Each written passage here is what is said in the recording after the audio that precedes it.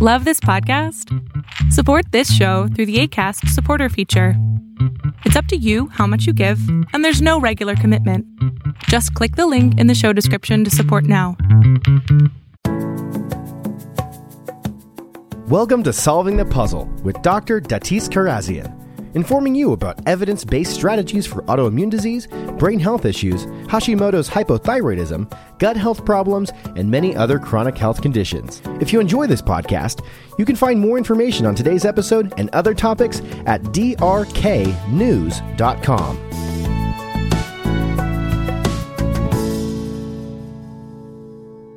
So can your thyroid function influence your physical appearance? That's really the focus of this podcast today.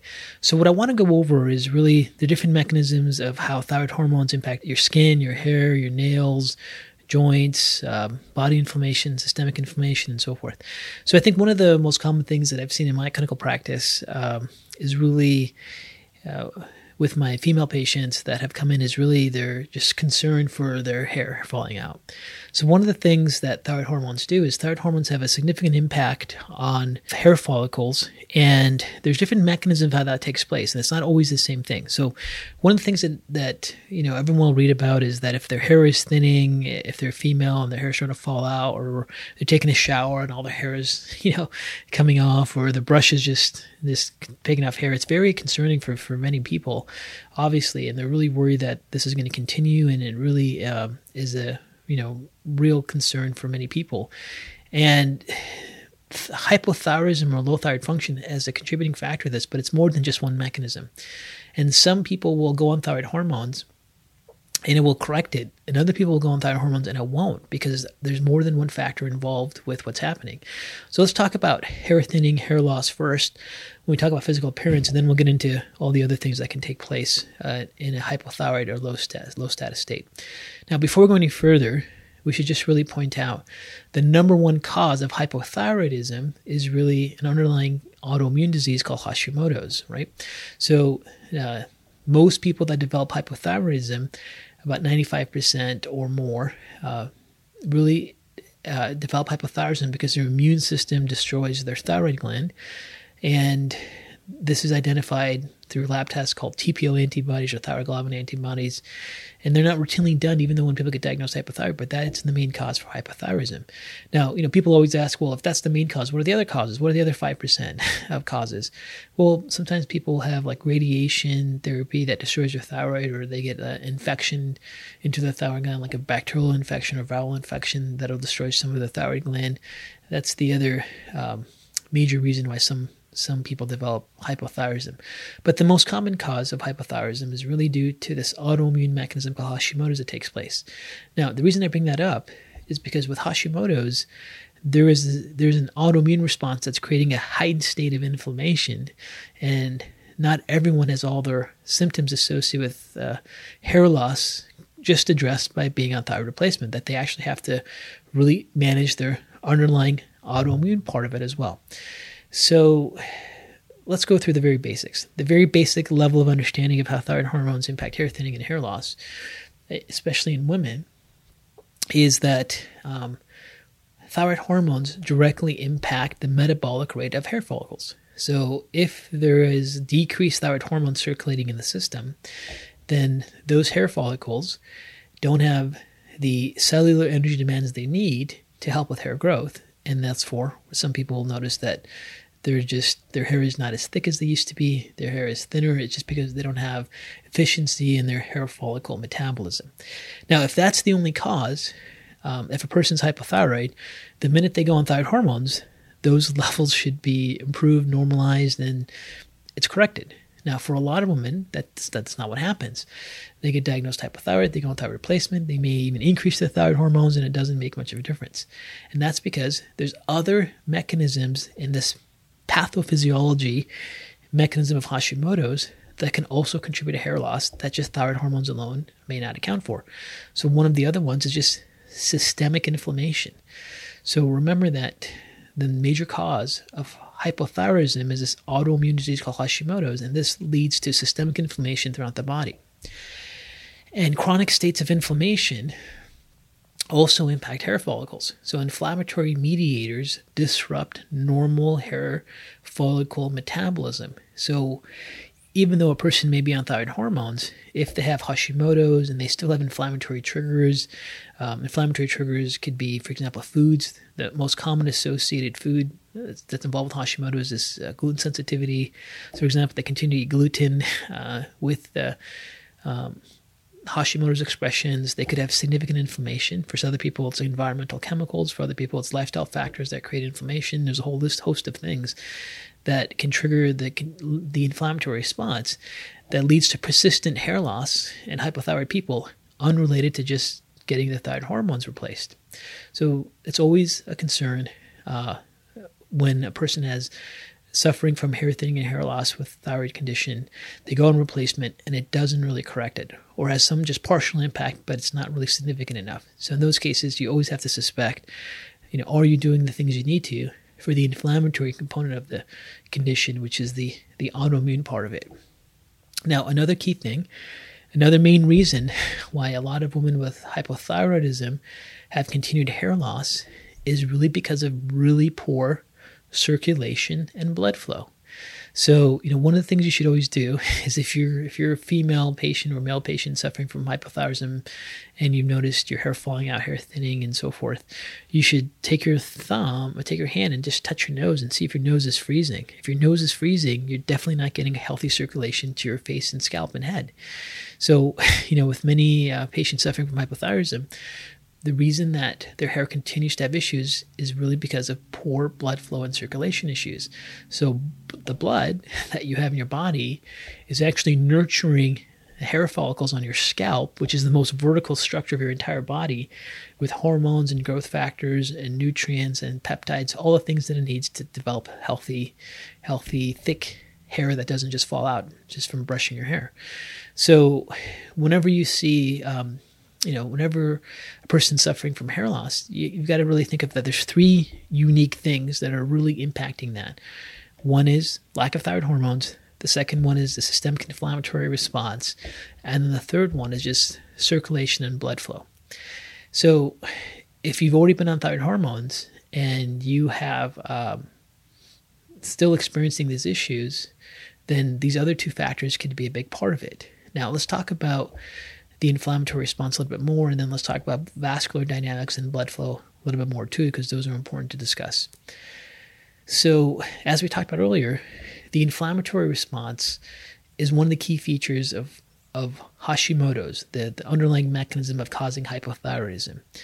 And the inflammatory response is one of the key factors that also not only impacts hair follicles from inflammation, but inflammatory responses from Hashimoto's have also been shown to make thyroid hormone receptors not respond as well to thyroid hormones. So you have like a impact that not only impacts the thyroid hormones themselves, but also the receptor site response that takes place from inflammation. So one of the biggest things is just people that have hypothyroidism, they go on replacement, they don't have any change in their hair because they've never really took a deep dive into managing their underlying Hashimoto's autoimmune response, the inflammatory cascade. And with any autoimmunity, there's only so many things that continue to drive the inflammatory response. Diet, environmental chemicals, pathogens, lifestyle, and lifestyle could include stress, lack of sleep, and so forth. Those are things that we get into great detail. I did create a course called Hashimoto Solving the Puzzle. It's available at Dr. K News, and we really get into these various factors to address the inflammatory side of it. Now, the other part of hair loss in hypothyroidism, Hashimoto's, is poor blood flow. So one of the key features of autoimmunity is that it impacts what are called nitric oxide pathways in the body. And nitric oxide is a biochemical pathway that produces different, what they call isomers of nitric oxide. And one of these pathways of nitric oxide is a pathway that helps with blood flow and circulation. And that's called endothelial nitric oxide. And one of the key things is that if you're if you're having poor endothelial nitric oxide activity, is you'll notice like the tip of your nose is really cold, your nail beds are really, really white, your hands and feet could be really, really cold. And if those factors are there, then you probably have very poor endothelial nitric oxide activity or poor circulation, which is very, very common with hypothyroid patients. Thyroid hormones can have some degree of help with that, but these nitric oxide pathways can also be impacted by inflammation, and there can be a shift of endothelial nitric oxide activity into what's called INOS activity, or cytokine-inducible nitric oxide activity, which is pro-inflammatory. So in a pro-inflammatory state, you get an expression of decreased blood flow and circulation, and less circulation blood flow. So one of the things, again, goes back to really controlling the autoimmunity to change the hair loss, even from a vascular dynamic point of view. And other key things for people that have really significant poor circulation is they have to basically get movement and increase their heart rate. And studies have shown high-intensity exercises have a greater effect in endothelial nitric oxide synthase activity and circulation and blood flow. So, when you're dealing in a situation where, let's say you've been dealing with persistent hair loss and hair thinning with hypothyroid, and your hair is just falling off as soon as you comb your hair, thyroid hormones are part of it. Controlling your autoimmune inflammation is part of it. And then sometimes you just have to increase your vascular dynamics by doing some higher intensity exercise. And sometimes it takes a combination of all three to reverse it. So this is why it's so frustrating for so many women, because it is a bit complex. So those are the things that are associated with just hair thinning and hair loss. Now, there's another pattern you should know about with Hashimoto's hypothyroidism that takes place with hair loss. And this is the pattern where people start to suffer patchy hair loss. So instead of their hair thinning globally throughout their entire scalp, they'll just have one patch, maybe an inch, that is not developing. And then they'll go from one patch to two patch to three patch, and it takes place in their scalp. It can take place in their arms, and this is the expression of another autoimmune disease that can occur with hypothyroidism, which involves antibodies to phospholipids. So phospholipids are part of the hair follicle membrane, and there are a percentage of people that develop hypothyroidism secondary Hashimoto's that also have a comorbidity with phospholipid autoimmunity. And one of the key signs with that is they get these patchy hair loss, not just overall thinning. And if that is something that you have, you definitely want to have your doctor check you for phospholipid antibodies. And phospholipid antibodies can lead to clotting disorders and strokes and embolisms, and it's a very serious condition and infertility. So that's something to look out for. The most common things that take place isn't really this phospholipid antibody, it's just the hair thinning and hair loss. And one of the earliest signs is actually the lateral third of the eyebrows get really thin in hypothyroid states. Now, that's the key thing associated with hair loss. So if you can remember that one of the main reasons hair loss and hair thinning takes place is really three things: lack of hormones, inflammatory responses that are persistent, like from the autoimmunity, and then poor blood flow and circulation. So if all three are not addressed, it's going to be very hard to reverse that, and thyroid hormones may not be enough. Now, the other thing that impacts physical appearance besides hair that many people that suffer from thyroid notice is the quality of their nails. So when you look at people that have hypothyroidism, they can have really, really weak nails. And also, if you examine and look at your nails, if you have hypothyroidism, you can notice paleness of your nail beds. That's really due to poor circulation and blood flow. So there's multiple mechanisms that also impact nails. So one of the mechanisms that impacts nail health and nail quality is, first of all, the lack of thyroid hormones. So if you have lack of thyroid hormones are also necessary for collagen metabolism. So if you're deficient in thyroid hormones, then you can't develop healthy collagen and healthy nails, and you can get very soft and weak nails, and nails that break all the time. Or you can also see when nails are not healthy, you can see white lines all over them or spots all over them. That can happen because of low thyroid hormones, but that can also happen, once again, due to poor circulation. So if you have really cold fingertips, really, really cold toes, one of the things that can happen is you can have lack of blood flow getting to your distal tissues. Again, where you really have to carry and transport your hormones, your neurotransmitters, your nutrients, your growth factors, your peptides that your body makes to really have healthy nail development. So poor circulation is another issue, just like it was with hair. So one of the things is that if your thyroid hormone replacement isn't addressing the circulation issue, you may have to do more things to impact that. One of the most effective things is to basically get your blood pressure normalized if it's low, and also high intensity exercise. Those are some of the factors. Now, with the nails, the other key thing is that sometimes when people have really poor blood flow, they'll start to develop fungal toenails. So if you've noticed your toenails are starting to look really unhealthy, and you have like these fungal overgrowths in your nails, it's not really because you got a fungal infection. It's really because you're not getting healthy amounts of white blood cells to your toes. So if your circulation is poor, remember your blood is not only carrying red blood cells, but it's also carrying white blood cells. And with people that just from normally wearing shoes, there's some degree of moisture and some degree of normal fungal development that takes place. But if your circulation is really poor, you won't be able to get healthy blood cells there, so you'll just get this opportunistic fungal overgrowth. So that's another key thing to look at. Now, sometimes thyroid hormones alone will help with the blood flow and circulation issues to impact your nails, and sometimes you really have to go deeper, impact the inflammatory mechanisms from controlling the Hashimoto's part of it, and also doing things to improve circulation. Now, another key issue that can take place with appearance with hypothyroidism is weight. And metabolism levels can be impacted by hypothyroidism. And there's really, again, two different types of patterns that are abnormal. One is being overweight and one's being underweight. So, and I would say it's half and half. So half the people that have abnormal, let's say body compositions that have thyroid dysfunctions, half of them are overweight, half of them are underweight. Of course, there's some in the normal range, but the ones that are abnormal. Now, let's talk about the underweight ones because they get ignored all the time. So when people are hypothyroid and they have this autoimmunity, several things can take place. And for underweight people, one of the things is that they can actually develop some degree of malabsorption syndromes.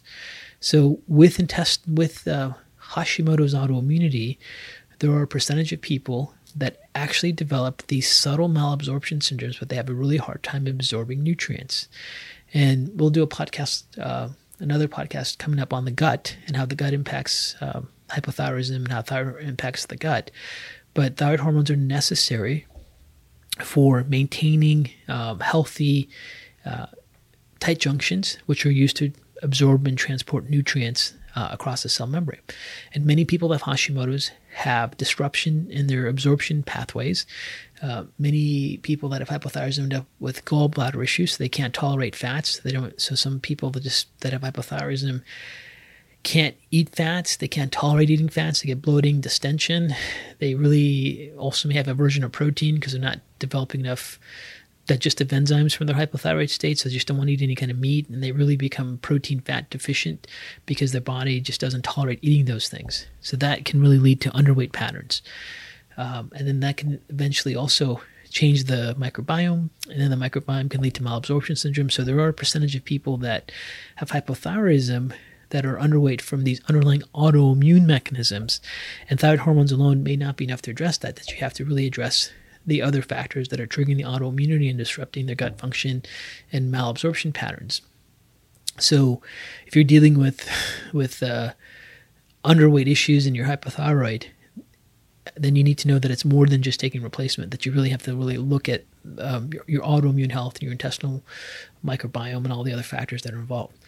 That's what's important. Now, you should also know that the inflammatory response from hypothyroidism has an effect on protein metabolism and development of muscle mass. So in a hypothyroid state, you can actually have difficulty building muscle. Now, you may have normal thyroid hormone levels, but if you have Hashimoto's,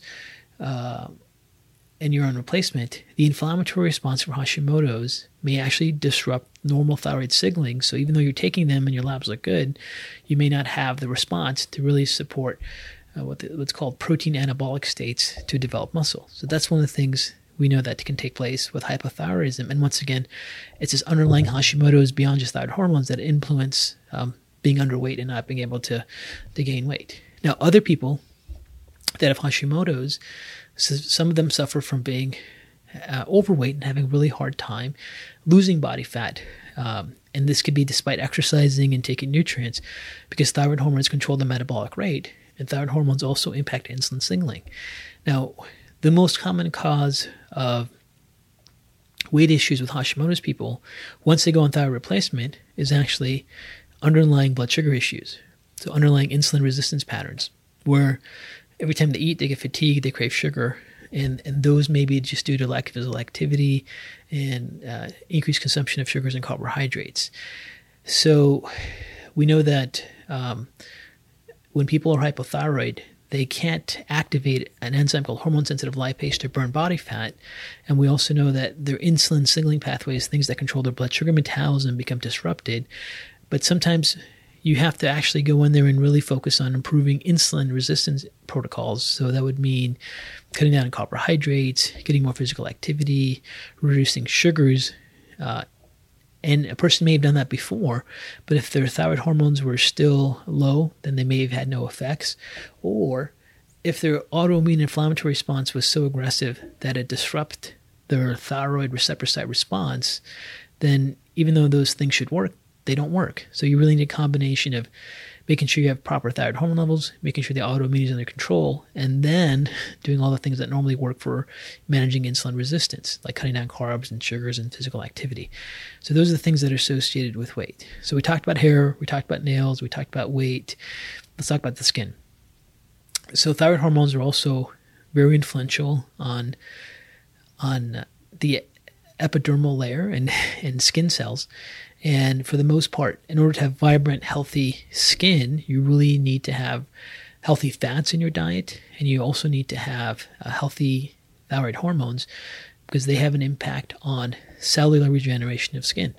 So it's not uncommon to see different appearances of people that have hypothyroidism. One of the appearances is what they call the peaches and cream appearance. And peaches and cream appearance, something we'll see in an exam, and that's where part of their skin pores are really big and part of their skin pores are really small, and part of it big and part of large.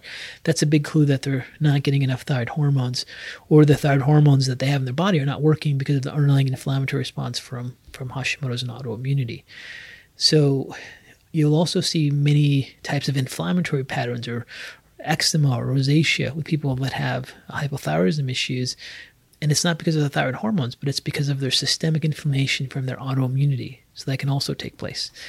And we talked about phospholipid antibodies earlier. Phospholipid antibodies that can co-occur with people that have hypothyroidism that can lead to patchy areas of hair loss can also be a factor for